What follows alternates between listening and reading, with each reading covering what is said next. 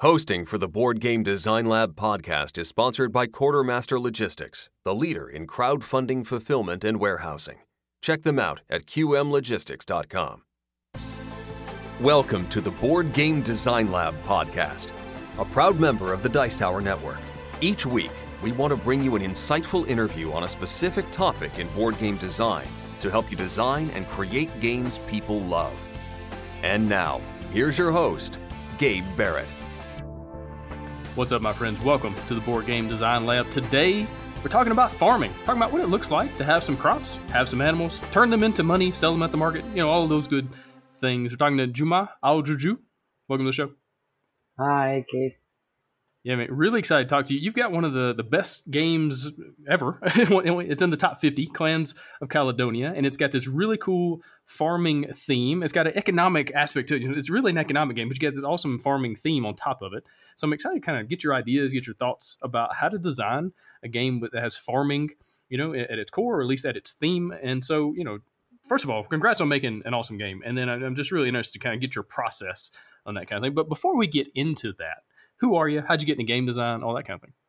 I was born in Dubai, and I lived there the first 5 years of my life, and then I grew up in South Germany, in Bavaria, most of my life. And as a kid, I think I was around 9 years old, I entered a chess club, and I really loved chess. It was a big hobby of mine. And through chess, I also got to know board games, like Settlers of Catan and so on. But yeah, I really played a lot more chess than other board games because it was organized in a club, so it was easier to find opponents, and not so many people were willing to play Settlers with me unfortunately. And then actually I had a bit of a break where I hardly played board games at all, and only when I was, I think, 22 or 23, I kind of returned to board games, mostly during my during my studies in the Netherlands. I studied 6 to 9 months abroad. They had a board game club on the campus. There I started to design a game. I was basically inspired by El Grande, one of my favorite games from my childhood, and I really liked the game, and I was wondering what about the game made it so enjoyable, and what about it did I not like so much, so what could I improve. And through this process, I kind of designed a new game that ended up being quite a bit different, but also a little similar. And that was Green Deal. And through that process, I really enjoyed designing the game. I didn't have any clue how to design the game. I just did it. And and I just noticed that how much I enjoyed it, and I felt like I might be also talented at it. So I started entrepreneurship at that moment. And so naturally I was quickly wondering if I could do this professionally. And then I figured, okay, I made some research, and I found out that hardly any game designer does it professionally, and most of them are just doing it in their leisure time. And um, I quickly realized that if I want to do this professionally, I really have to self-publish, because otherwise the chances are kind of slim to be able to earn a living.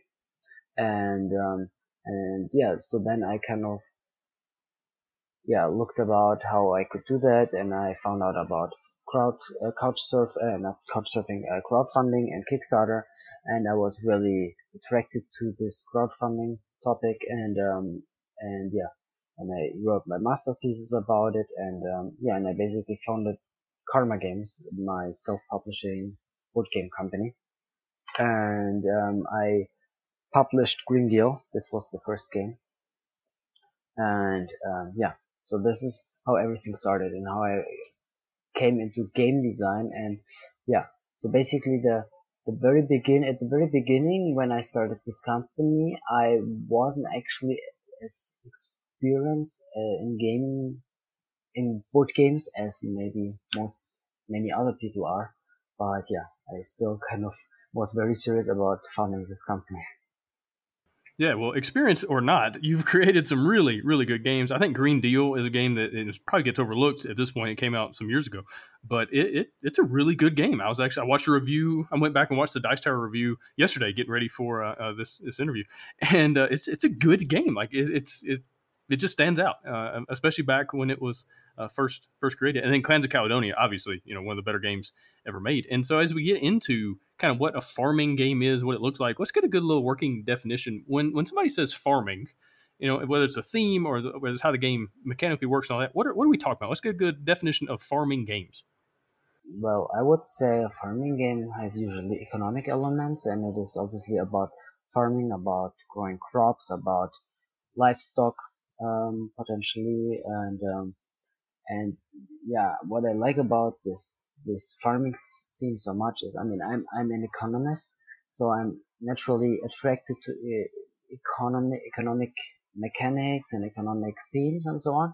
And Green Deal was like a purely economic game, and one of the reasons I think why it wasn't that commercially successful, despite like glowing review from the Dice Tower, was because like this typical economic theme reminds people of work, so it's not very it doesn't really allow people to escape their everyday life. And farming is very good in that regard, because like everyone has a like an intuitive grasp of farming. Yeah, everyone has some relation to farming, in the sense that they are eating the products of farms. And in the farming theme, you have economic mechanics and principles embedded, um, and they're kind of yeah, you could say they're a little bit hidden, because it is an economic game, or many farming games are economic games to a certain degree, but they don't maybe feel like it. They don't feel as dry as like a business or a finance game. And that was kind of why I chose farming as a theme for Clans of Caledonia.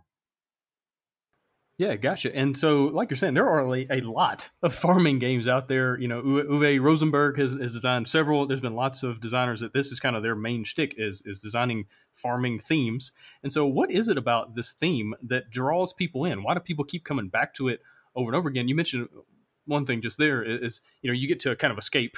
It's not a spreadsheet. It doesn't feel like work, so you get to kind of deal with that. But what else? What is it about these engine building games that have the farming theme, or that kind of, what is it that just keeps bringing people back to these games?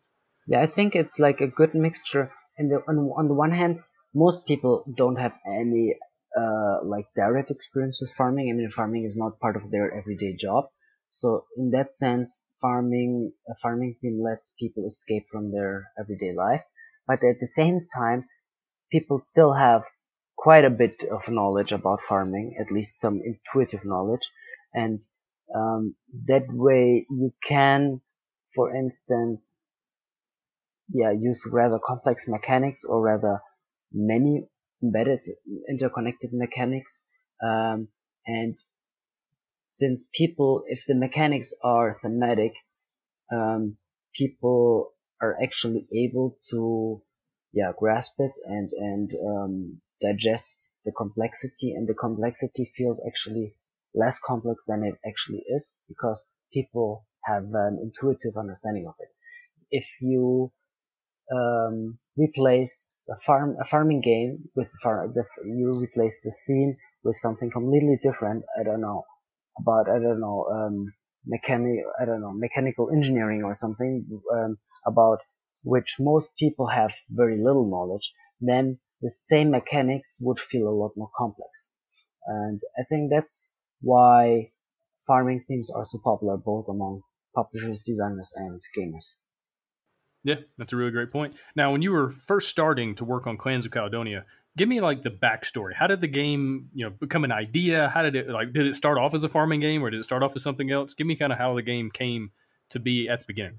Yeah, well, with Green Deal, um, with Green Deal, I tried to design an educational, or let's say a game with a kind of a serious topic. It was about like sustainability, or let's say sustainable business, corporate social responsibility, and even though the game itself was well regarded by reviewers, it wasn't commercially so successful. So I was really a bit more strategic with my choices when I designed clans. So rather than just designing a game and then seeing how it goes, I really thought a lot about in which direction I gotta go, so to maximize the chances of its success. One thing was that okay, I really like economic mechanics. I think this is something I'm good at because I also studied it. And then I thought okay, a farming theme would probably work better than like a corporate theme that I used before. And so this was kind of the first premise. Then I was inspired by other games. Most at the beginning, it was mostly Navigador. It's like an economic game about exploration, sailing, colonization. I don't know, 16th, 17th century Portugal, and it is designed by McGirt. And I really like that game. And in the beginning, the game very much resembled Navigador with a farming theme. It also had a rondel back then, and also the market mechanic was more similar to Navigador than it is right now. And it was going okay, and I wasn't like 100% convinced myself, and I thought it was okay, but not very good, and so I didn't touch it for a while, for 9 months, I think.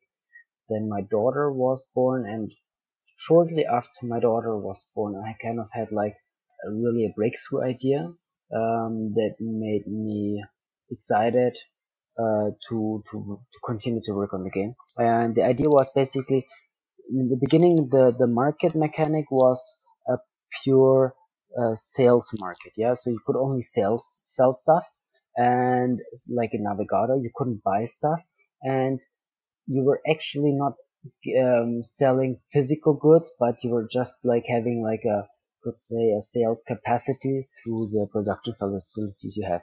Of course, that is kind of elegant, and you don't need to have as many wooden tokens and so on, so it's kind of handy. But it also makes it a little bit less realistic and also a bit more abstract. And my breakthrough idea was to rather have physical tokens for the goods you're selling, but also allow the players to buy goods. This was the first idea, and then the second idea was to have both basic goods and processed goods. And the third idea was that you could also export those goods. And these three things together, which are per se rather simple, they create for quite a lot of depth without a lot of rules overload. And I very quickly realized that this is the breakthrough idea. And then I really worked like on Rails on the game, and I very quickly came to a point where the game design was like 80-90% ready. Like I think within 4 months, 3 to 4 months, the game was so ready that I convinced Clemens Franz to illustrate the game. And back then, I was still not 100% sure about the topic. I knew it should be like a farming theme, but at the beginning, I was considering Tennessee because of whiskey. I somehow decided that I want whiskey to be part of the game, and then I thought, yeah, Tennessee would be a good place, but then through some feedback from people, I realized Tennessee is kind of a delicate issue. Um, Due to civil war and so on, and doesn't have the best image among Americans. So then I kind of parted away from Tennessee, and then a friend of mine, he told me I should add variable player powers to the game. And so when I decided to part away from Tennessee, and he told me, yeah, you should add variable player powers to the game. Actually, I was back then not a big fan of variable player powers, but I mean, he was very insisting that I should give it a try. And then I thought, okay, if I don't go for Tennessee and it's still about whiskey and I add variable player powers, well then it's obviously Scotland. And that was a very obvious choice then, that to make Scotland the theme of the game. And yeah, that's how it went. Then I added the clans and also tried to make it more thematic and tweaked a few mechanics to fit the theme a bit better. Yeah.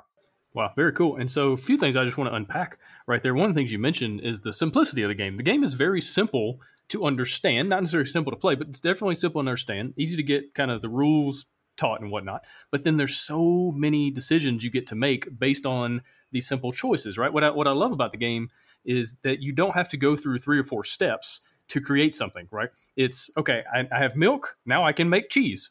Now I have cheese, and it's not like I have to, do this and do that and do the other thing, and then eventually down the road I get to create the thing I'm after. Like, no, I can do that in a turn or two, and then I have all these options. And then the market is so cool because you have this buy and sell thing going on. You have the supply and demand thing, and so it changes the value of the milk or the cheese or the bread, whatever you're trying to buy or sell, based on how the players are interacting with the market, which is exactly like real life. It's very thematic, just for farming, but also thematic in just how the economics of a market actually works. And so I think very well done as far as those two systems go. And I think that's why people love it. And then the clans. So tell me a little bit more about the clans as far as like how you came up with the different powers, because each power is really powerful. Like, it's not little throwaway ideas. Like, each clan has its own specific thing it can do, and it's like game changing in some ways. And so, how did you come up with those? And like, did you go through like a phase of balancing though? Like, tell me about that whole process.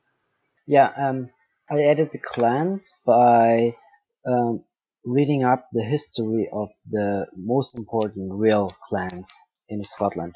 And through reading the history of the clans, I sometimes found, okay, this clan had kind of like was famous for doing this, or they had this outstanding clan member, and this guy was a great architect or something like this. And through this readings, I kind of tried out or determined certain clan abilities that somehow fit the clan history or a prominent clan member. And at the beginning of the game design, I playtested with a lot of different people, and that gave me a lot of different qualitative feedback about what is found, which clans are found, and so on. And then at some point, I switched to, let's say, only a balancing phase, which was fairly long actually, especially for a one-man company and a Kickstarter.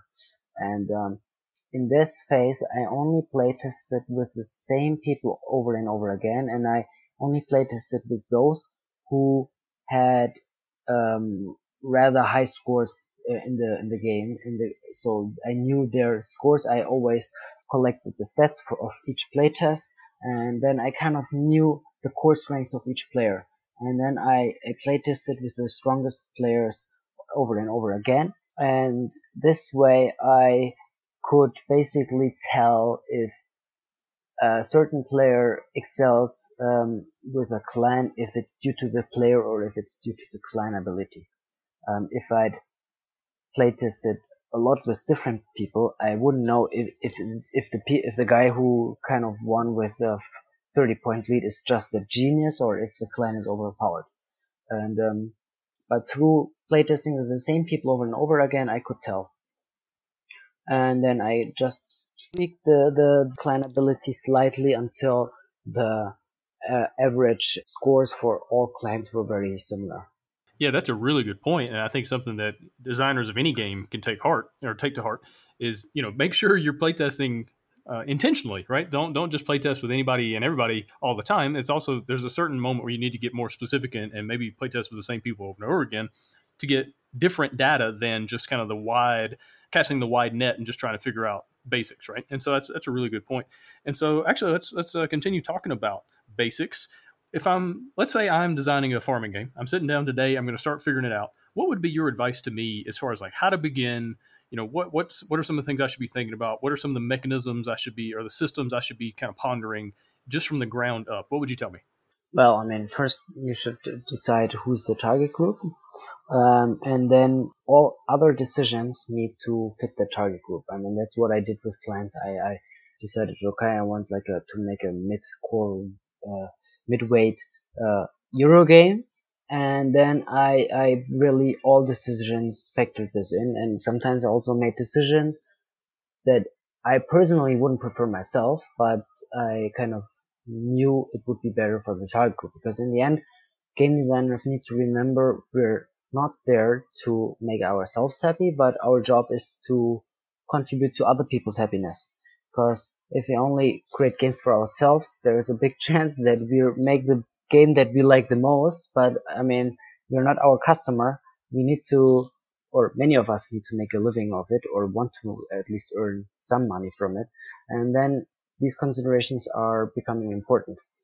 Um, Also for me personally, it's also important to that, because I want, through my job, I want to create value for others, and yeah, that also happens to make any product potentially more successful commercially. And so then, of course, if for instance when you make a game for, let's say, kids or teenagers, then it maybe shouldn't be like a very specific niche uh, farming game, because they may have more difficulty to relate to it, but something a bit more generic. Whereas if it's like a heavy game, um, for like super intelligent people who are willing to learn all the intricacies of 15th century farming, then you can go into more niche topic, you can make it more thematic, you can add more complexity, and so on and so on. So that's kind of one question. Then there is another question, for instance, like if you prefer, and that's also a bit of a personal preference, if you prefer that the complexity of the game, shall the complexity of the game stem from the rules and the thematic integration mostly, or shall it stem from the interaction between players? Yeah. Um, for instance, some games like Uwe Rosenberg games, they tend to be very thematic and have a lot of details, also a lot of rather fairly complex rules. But then the complexity in, of the interaction is a bit lower. Yeah, for instance, I prefer to have a bit less rules and to be maybe also a bit less thematic. So the rules are a bit easier and it's a bit more accessible. And I would prefer if the interaction actually makes the game deep. Yeah, so this is a core question to be considered. Yeah, definitely. Now, what are some ways that I can create player interaction? What are some ways you did it with clans, or maybe some ways that you enjoy in other farming style games that players are actually bumping into each other and having to interact? Yeah, for instance, in Agricola, I mean, when I designed Clans, I was also thinking about Agricola, although Agricola is quite a different game than Clan. But in Agricola, you're having your own player board, and the stuff you're building, you build it on your player board, and your player board is not really interacting with the player board of other players. That's okay, but I personally, when I design a game, I try to make sure, or for me personally, it's important that almost everything that a player does impacts other players. And with clans, that is the case. So, for instance, where I built in the map really impacts other players, because they cannot build there anymore, or they can leech off the neighborhood bonus, and so on and so on. I may block them and so on. Yeah, so that is one thing that I consider when making games. But I mean, I wouldn't say it's a necessity. It's just like a preference. I mean, there are also advantages to games where the interaction is a bit lower. There may be a bit less stress or less tension, and a bit it doesn't feel as competitive maybe, because everyone is doing their own thing. At the end, you tally up the score and everyone is happy, even though one person won. Whereas in other games, like in zero-sum games like chess, there is a high interaction, but this comes at the expense that one player feels defeated at the end. Yeah, for sure. And now, one thing I really liked about Green Deal is that when players built on the map, they could or built next to each other, they could choose to either cooperate or to compete. And there were different systems, different things happening whenever that happened. So, explain that system a little bit better, and then kind of why you chose to do it that way. Well, mostly because I thought it would be kind of more interesting to have this choice, and it also creates for memorable moments, because I mean it's not that easy to decide, like, especially if you have a game with more than with three or more players, like in Green Deal, it cannot be played with two.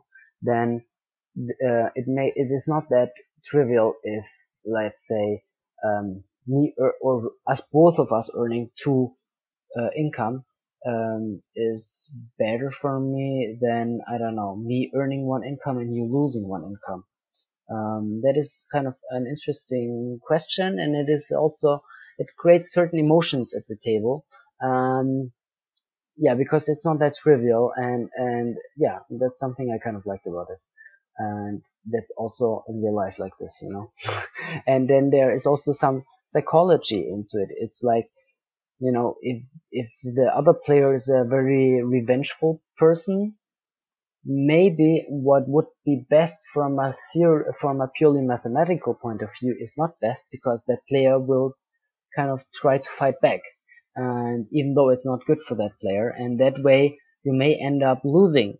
So you also have to consider the personality of the other players, like in real life and like in business. Yeah, these kind of concepts that I like. I mean, I like it if, yeah, certain uncertainties and psychology of real life are embedded somehow in games. Yeah, definitely. It's very, very thematic, especially in that game where you've got competing corporations and then they, build close to each other and it's like, okay, are we going to work against each other or work with each other? It's just a very interesting choice to make. All right, back to farming. So again, let's go back to my little scenario. I'm working on a farming game and I'm trying to figure out what crops or what animals and that kind of thing that I want to have, because I want to have 30 different things in my game, which might be a few too many. So what would be your advice as far as figuring out what crops to use, what animals, not having too many, but at the same time having enough? What are your thoughts? Well, that's a difficult question. I mean, really depends on the target group and what kind of game you're trying to make, what the complexity is supposed to be like, how long the game is supposed to be. I mean, there are obvious like choices like pigs, or sheep, and you could embed, or cows, or horses, and so on. I mean, it really depends on the theme, I'd say. I mean, yeah, and time. I mean, I would really like try to read up on the history of the time and the location you're interested in, and see what was most important back then. But then also it is important to realize that sometimes making something thematic doesn't work so well. So for instance, with clans, I was very much considering like to rather have like bread or cheese. I could have added linen. Linen would have been more thematic in a gaming sense, um, but it was more important for Scotland at that time. But in the end, I decided against it because it is a bit more abstract, or it's a bit more difficult for people to relate to it than to bread and cheese, let's say. So sometimes it might be better to make some conscious choices against thematic accuracy, because like if people don't really get it, or if people have like a wrong conception about the theme with this aspect, then it may actually feel anti-thematic to people, even though historically it's thematic, you know. And and that's something to consider. Do you know what I mean? Yeah, definitely. That makes a whole lot of sense. And so going back to clans, what were some of the thoughts? Like, did you have extra, like you mentioned linen, did you have any other crops or resources that you had thought about putting in that you had to cut out, or that you really wanted to go in there but just didn't quite fit in there? And then like help me understand how you chose the ones that you did. I mean, whiskey was a no-brainer, and sheep as well. And then, I mean, milk and cheese was, yeah, not the most thematic choice, but was also kind of okay. Um, and yeah, so the biggest question for me was really like if I should have like linen in the game, because cotton is in the game, and cotton was basically yeah, more or less burying the linen industry in Scotland. I mean, linen was processed manually, and cotton could be processed by machines, so it was much more efficient to make clothes out of cotton rather than linen. And so, from a thematic standpoint, it would have been more accurate to add linen. Apart from that, I didn't really have any bigger doubts about what to add or not. Yeah, with the crops, were you thinking about like, okay, what can I turn into what? So you have milk, and then okay, I can turn that into cheese. I have wheat, okay, I can turn that into bread. Like, were you also thinking about like the different paths that players could take as far as what they turn the resources into? Yeah, exactly. Yeah, what I try to do also to have like a bit of a different, yeah, let's say wool is a bit different than milk because wool cannot be processed in the game. So then there is a little bit of a difference between wool and milk. Wool can be exported to um, the export contracts, and milk cannot. But milk can be processed to cheese, and so that's why milk and cheese kind of is different than bread and grain. There is not a big difference between grain and actually there's no real difference between grain and bread and grain and whiskey. I mean, it's kind of the same mechanical process in the game. But yeah, I was considering if like the aging of whiskey, if every whiskey that you produce can be aged. So then basically every player would have like a whiskey cellar where the whiskey can age. And I don't know, in hindsight, maybe that was a mistake not to do it, but I just tried to make it as simple as possible. And then I had this one clan ability that had this whiskey cellar, and I thought, okay, um, let's make the standard mechanics as simple as possible, and this whiskey aging element is basically one clan ability. Gotcha. All right. So we mentioned a moment ago, as far as like Agricola and other games have a player board, and that's kind of where you build things, where you put things. Your game has a big like grid of hexes, and then I build out on this hex grid, and other players can build and build next to me and do different things. So tell me about that. Like, how did you figure out how big to make it? How did you, why did you do hexes? How did you figure out which like land types, terrain types to have? Tell me about the map. Yeah, well, in Green Deal I have standard grid and not hexes, and I do like grid because as a chess player, obviously, but then I kind of realized, okay, hexagons are kind of pretty. I think people like looking at hexagons, and I think it's not a surprise that Settlers of Catan is so successful. It's a special form in nature. It's efficient. It's pretty, and yeah, it is kind of, I don't know. Somehow I think we feel attracted to hexagons. So yeah, what else did you want to know? Oh, as far as like the terrain types and different like sizes of the map, like tell me about your process. Ah, yeah, well, that was a bit inspired by Terra Mystica, which I liked a lot at that time. And the only thing I didn't like in Terra Mystica too much was this terraforming type, because I thought it added quite a lot of complexity, and it actually kind of reduced the interaction in the sense that um, what is expensive for me is can be cheap for you, and vice versa. And if that is the case, we don't compete for the same land. And I thought if interaction is important for me, I shouldn't go that route. And that's why I parted away from this terraforming mechanic in Terra Mystica. And again, I tried to make it thematic, and I thought, okay, what can you build, and where would you build this? And that's how I came up with mountains, forest, and grassland. And this way, of course, the miner can go in the mountains, the lumberjack can go in the forest, and the production units can go in the grassland. That also kind of feels like more thematic, I guess.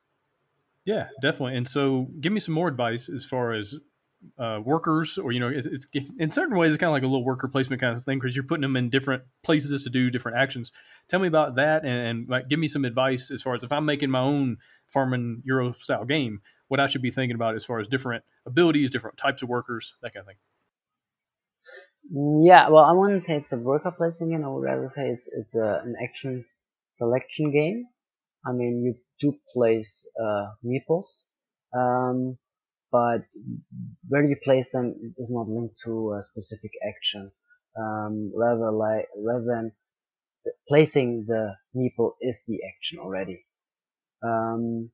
Yeah, I mean, obviously you have to decide what kind of action, what kind of game do you want? Do you want a worker placement game, a rondel game, an action selection game? What is the core structure of the game? What is how do people take turns? That's like a core question to be answered. Every system has its pros and cons. Another core question is, do you want the game to have certain rounds and phases like Clans has or Agricola has, or do you prefer the game to go on until the game ends at some point through some game trigger? Like Jamie Stegmaier strongly prefers this system, and for instance Scythe has this system, or also Euphoria, where or Viticulture, where you play and something triggers game end and that's it. And no, actually, in Viticulture you do have game rounds, but the end of the game is still triggered by something. You don't have a fixed number of rounds. So that's another question: if you have a fixed number of rounds, or if the game end is triggered by something. Yeah, these are kind of like key questions that you should ask yourself. Yeah, definitely. All right, so tell me about the phases of clans and kind of how you figured out what those should be. Yeah, I personally like phases quite a lot because, for one, it adds the element of time. So, for instance, like if you build something, I don't know, a field in the first round, it will produce 5 times. And if you build it or place it later, then it will produce fewer times. And in another game like Viticulture, for instance, there is one action, I don't know how it's called, but you basically put a worker there on this action space, and then it lets you age your whiskey. From a mechanical point of view, that kind of works, but for me it feels a little anti-thematic, because time is something passive. It just happens by itself, and there you could actually go to that action space often in a short amount of time, or rarely in a long amount of time, and then those results wouldn't be the same, or could be the same, even though one time you basically did the same stuff and you produced the same result in a short amount of time, and the other scenario in a long amount of time. And I think that doesn't feel right to me. That's why I prefer phases when you have something like a production going on. Another preference of mine is you usually have some administration in these resource management games, like collecting your income, for instance. And when you do this in phases, you can basically do it at the same time as other players, or you can do it while you have passed and other players are still taking their turns. Or yeah, and there's another advantage of this is that the administration is kind of bundled together in one certain phase of the game, rather than like you have a little bit of administration at the end of every action. And I kind of prefer to have the administration in a game phase, because that way, during the time when you actually make conscious choices, you are a bit more within the flow of the game and you are less distracted by the administration. I like Terra Mystica, but there you have quite a bit of administration during the active round, and I keep forgetting collecting my victory points from doing something or doing this and that, because there is quite a bit of administration, and that's why I kind of prefer to have rather little administration during your turns and have more administration during a administrative game phase, let's say.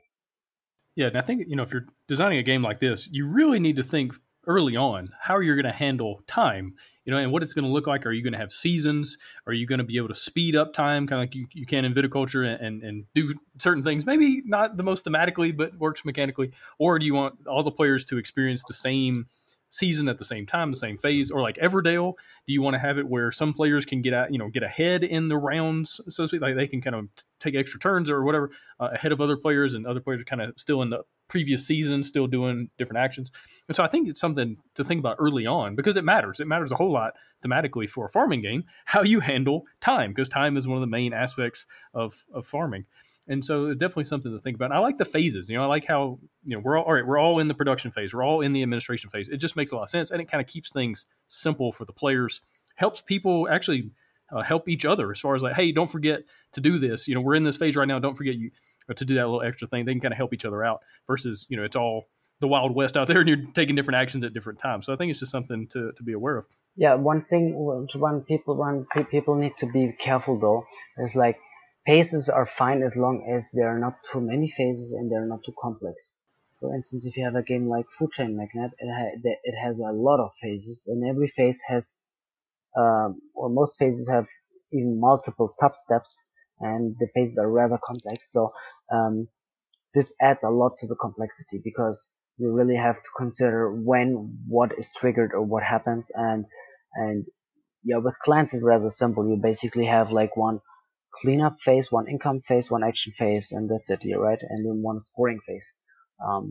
And all those things are rather simple, so it's okay that you can handle it. And you can also, a simple graphic on the player aid is reminding you of all the stuff you need to do during those phases. If you really need to write out all the steps with words, that happen in a phase, then it's probably a little complex. Yeah, that's a really good point. I think another thing to think about is, okay, do you want your game to last a certain number of phases, certain number of rounds? Do you want it to have in-game triggers? So tell me about what you decided for clans and kind of why you made that choice. I personally prefer if the game ends after a fixed number of rounds, because yeah, that has several advantages. It makes like game balancing a little easier.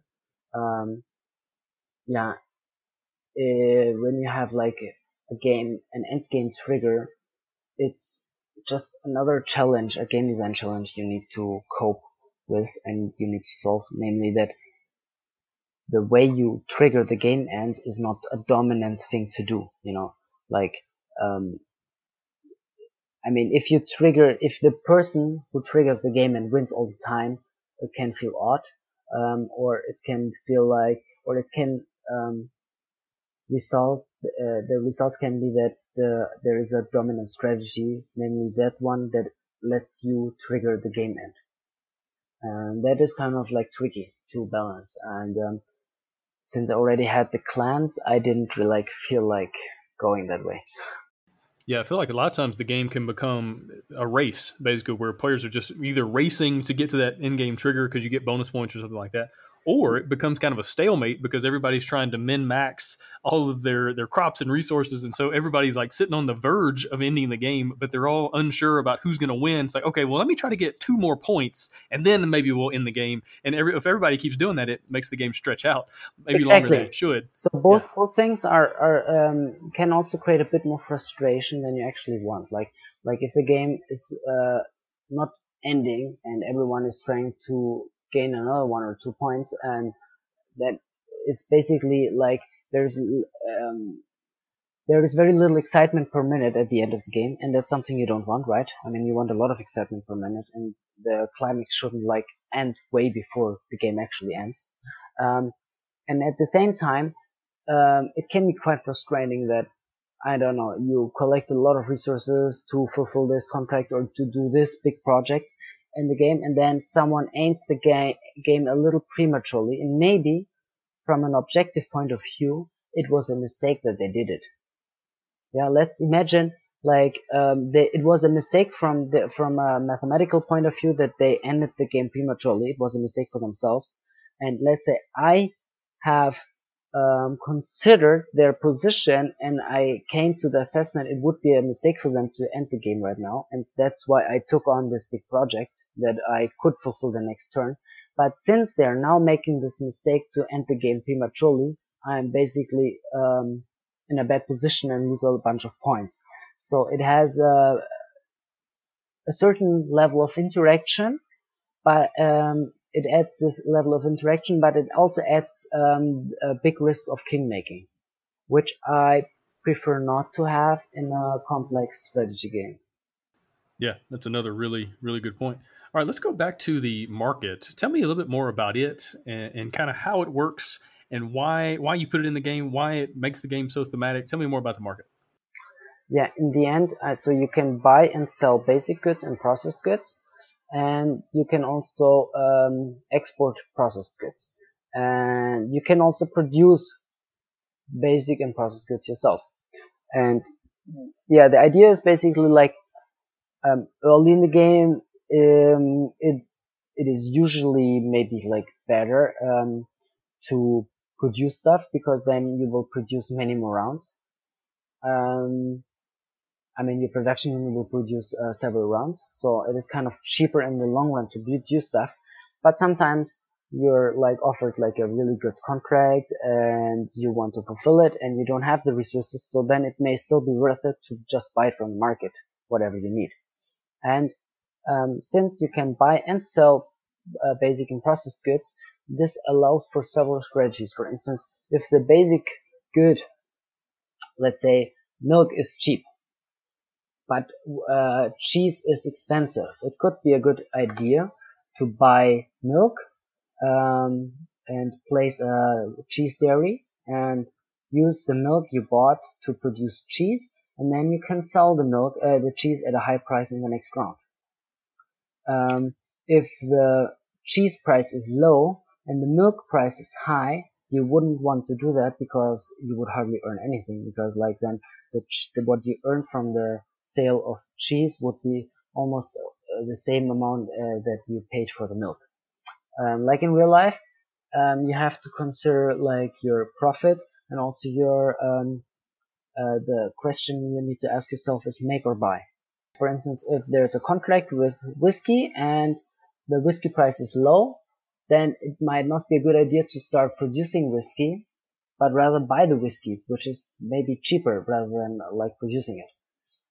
Or if the whiskey price is high, but the price for grain is low, um, or let's say the whiskey price is low and the price for grain is also low, but there is a good whiskey contract that you want to fulfill, it might be a good idea to simply buy whiskey to fulfill that contract, or you buy the grain and produce whiskey to fulfill that contract. So through these interconnected systems that are very thematic, you create, or the game creates a plethora of choices, and yeah, that's I think one of the core strengths of the game, because the core system is really simple, but it's still quite strategic and interactive and thematic at the same time.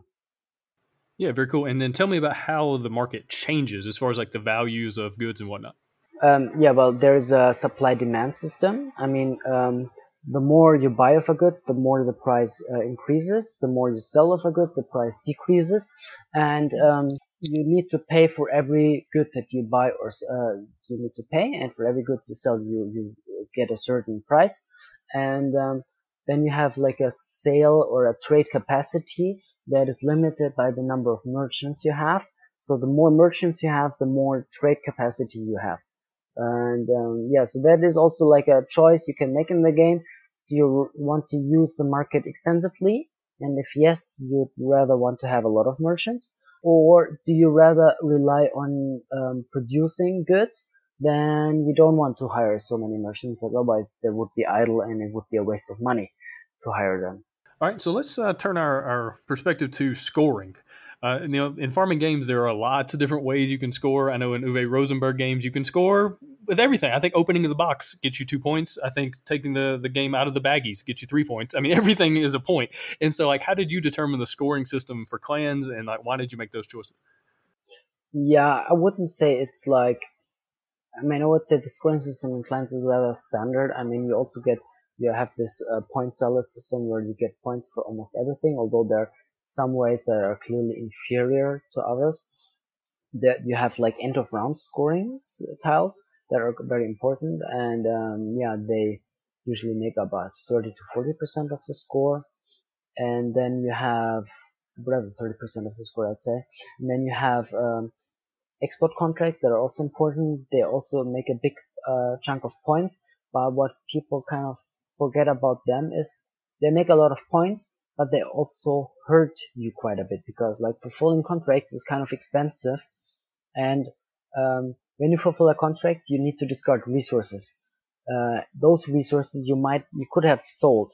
If you had sold those resources, then you would have had a better engine and thus more points in the long run.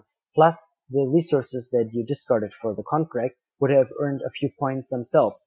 So, while contracts earn a lot of points in clans, they also hurt you in a certain way, and that's kind of invisible at the first glance. And then you, in the end, you get points for resources that you have left, and then there are like two final scorings. One is for settlements, that's kind of like rewards a certain way to expand on the map, which incentivizes people to spread out on the map.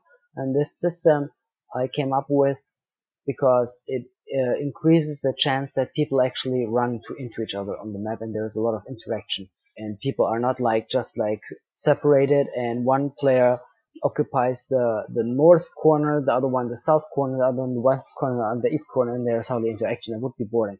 But rather, typical clans games, you'll see all players engaged in all parts of the map, more or less. That makes it a little more interesting.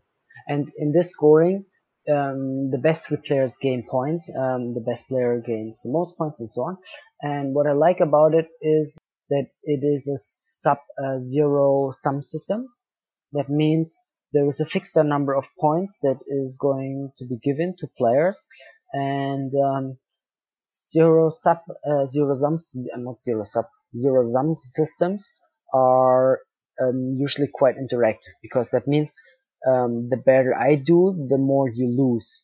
And that creates for quite a bit of interaction. And I also have to consider, are you actually an opponent, or are you like not my opponent because, I don't know, you have way less points than me anyway, so I don't really care about out competing you on this scoring, for instance, yeah. And then there is another end of round scoring that is like who has fulfilled most contracts. And that is also adding quite some tension at the end of the game, because you might try to fulfill another small contract to simply out compete your opponent. Gotcha. And so tell me a little bit more about the scoring, where it's like first, second, or third. Like, is it based on, okay, I have the most milk, so I get this many points, and you have the second most milk, so you get this many? Is that how it works, or tell me about it? No, I mean, the one scoring is called settlement scoring, and it basically awards like the player who has most connected settlements on the map gains most points. It is kind of based on like how many separate settlements you have that are connected through your shipping range. And so they get 18 points, the second best gets 12 points, the third best gets 6 points. And the other one is for the number of contracts. It's 12 and 6 points for the two best players. Okay, gotcha. All right, so moving on to, let's talk about playtesting. What were you looking for when you're playtesting the game? What were some of the things that let you know this game was good, it was publishable? Tell me about your playtesting process. Yeah, I mean, it's always a good sign if people are willing to playtest more or less voluntarily numerous times. I mean, I'm not very good with graphics, so I mean, my prototypes don't look very nice, so that was a good sign. My process, I think I don't really know how other game designers are doing it exactly, but I think that many game designers have a different process than me, in the sense that I design, like a big part of my game design happens just in my head, and I'm more or less like fantasizing or visualizing the game, and I think that's one of my strengths, to visualize and imagine if these certain mechanics would work together and would be fun or not. I think that maybe because when I was in a chess club, I also played blind chess. And in blind chess, you basically you cannot look at the board, and you have to remember the position, and someone is telling you the position, and you have to visualize everything in your head. And so partly due to that background, I have the ability to do that. And partly it is because I'm not very good at actually building the prototype, and I'm not so good with graphics, and I'm actually more of a digital person, not so much a paper person. And and that's why I don't really like to build prototypes, and that's why I try to uh, or I tend to use as few iterations as possible. And whereas other people, they make many completely different prototypes, and they're like, I don't know, tossing the prototype completely, making a completely new prototype. I'm rarely doing that. I'm making iterations, but they're like they have only contain small changes usually, and not so many big changes. Also, I do lots of balancing before I actually build the first prototype, because I usually work a lot with Excel, and I put all the game values in Excel, and then I can basically calculate the balance of the game more or less in Excel. And while this is not perfect, and often I have to make an educated guess, like what is like a turn worth. When you get a free upgrade in Clans, you're not only sparing for money that you would usually have to spend on an upgrade, but you're also saving a turn to actually uh, do an upgrade. And in order to value that, the saving of a turn, I have to make an educated guess how much money that is worth.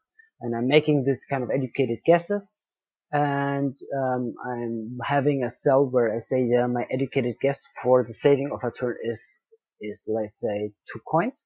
And whenever in the game I have to also factor saving of a turn as part of the balancing calculation, I will return to that cell. And that's how I basically manage to make very few iterations. And usually, I don't know, after 5 to 10 playtests, or often even after 5 to 7 playtests, you have a decent game that actually works. I mean, it may not be perfect. There's stuff that is not so much fun, and some stuff is not balanced, but it works good enough that people enjoy it. So that in that regard, I think I can imagine my approach is quite different than other game designers' approach. I'm not sure. Yeah, I mean, I think the approach of trying to balance at the beginning, I think, is a split between lots of different people. Some people try to spend a lot of time on the front end balancing things to make it, as close to balance as possible before they really get into it. Some people don't worry about it until the very, very end. And so I think it's just a personal preference thing. What are some of the things you're looking at in that Excel sheet? Are you looking at, okay, I want to make sure certain strategies aren't worth more than other strategies, trying to balance different, strategies or different tactics in the game, or like what else are you looking for as far as the numbers? Yeah, well, one part is really to make it roughly balanced, because I am aware that people who playtest my games, they're doing me a huge favor, and I don't want to, make them feel it's kind of not worth their time, because if if they're not as motivated to continue playtesting, I have a problem. So it's kind of a huge resource for my work that people are playtesting my games and are motivated and giving me feedback. So that's why I'm kind of cautious uh, and I kind of respect the time, and I want to have them as much as a good time from the very beginning on, even in the first playtest. And that's, I think, one of the reasons why I try to spend rather a lot of time before actually making the first prototype. Yeah, and then like what numbers are you looking at? Like, or are you looking at different strategies or that kind of thing? Yeah, well, I am looking at different strategies. I mean, there is like different things you can do.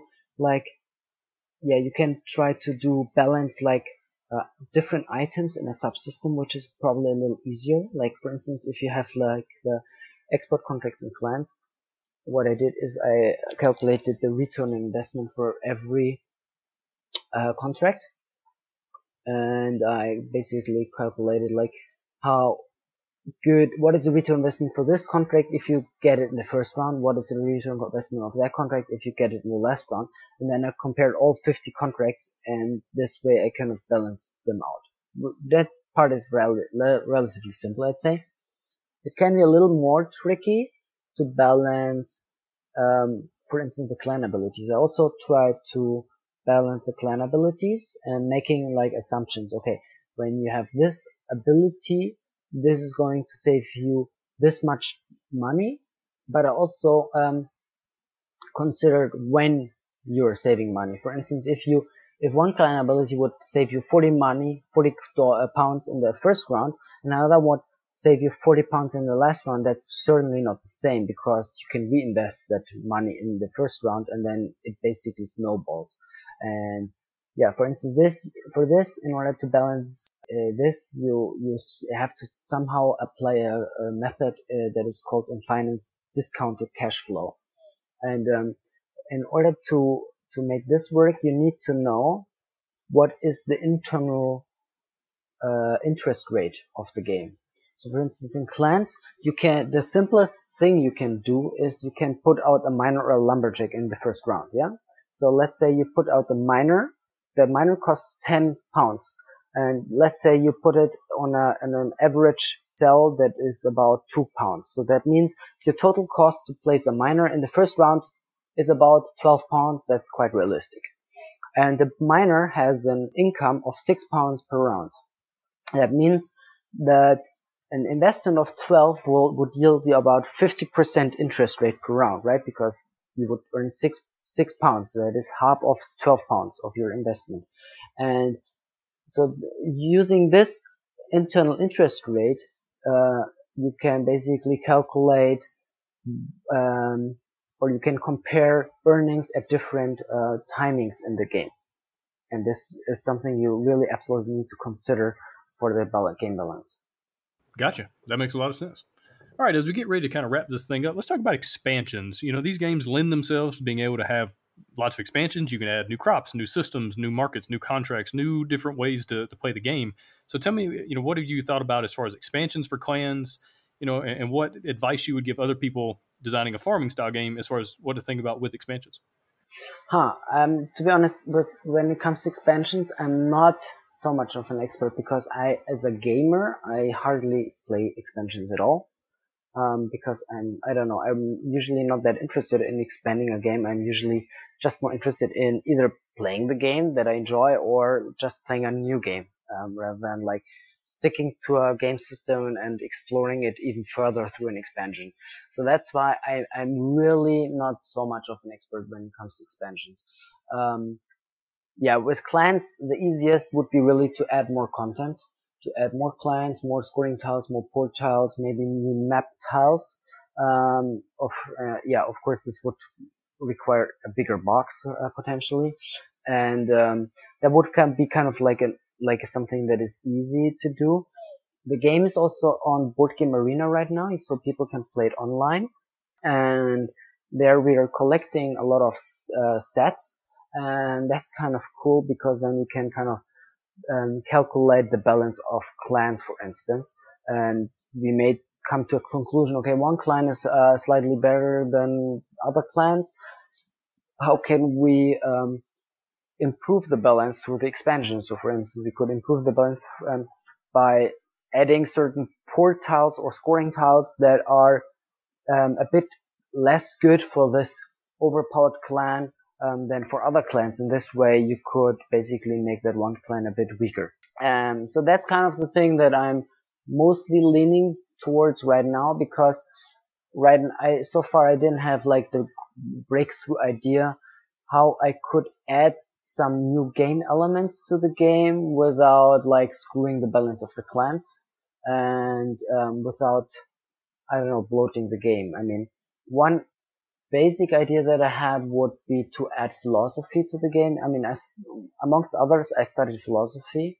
I have a bachelor degree in philosophy, and Scotland is actually kind of famous for their philosophers. They had David Hume, they had the utilitarians, Jeremy Bentham, John Mill, and also Adam Smith.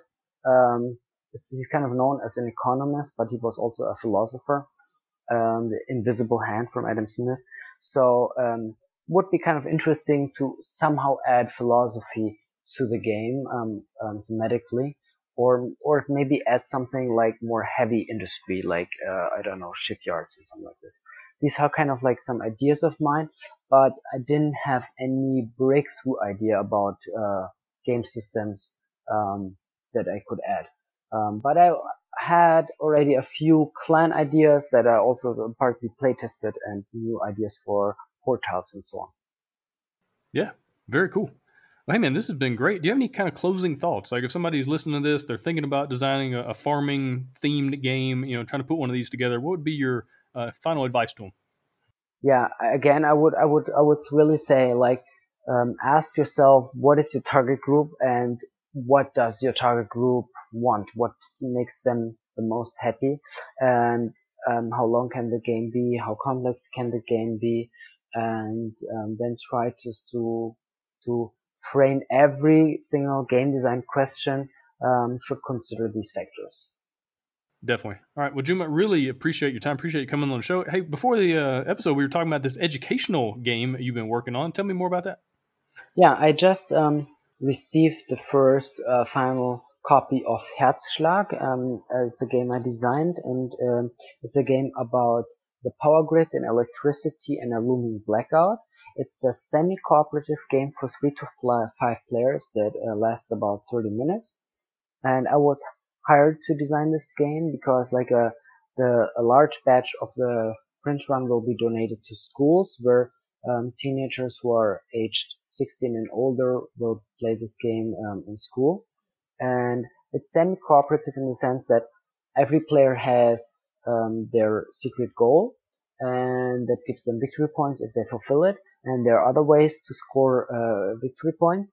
But if at the end of one round a blackout happens because the power grid is too unstable, everyone loses immediately. So players kind of need to balance cooperation and competition in this game, and that's kind of very exciting.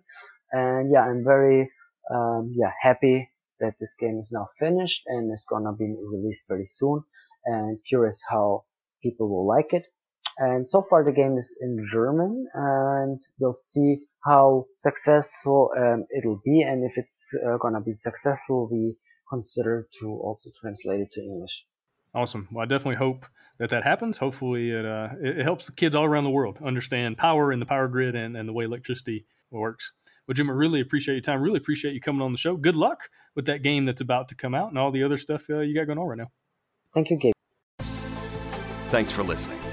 Hosting for the Board Game Design Lab podcast is sponsored by Quartermaster Logistics, the leader in crowdfunding fulfillment and warehousing. Check them out at qmlogistics.com and find all sorts of game design resources, bonus material, and chances to win free games at BoardGameDesignLab.com. And until next time, keep designing, keep playtesting, and keep creating great games. Did I mention keep playtesting?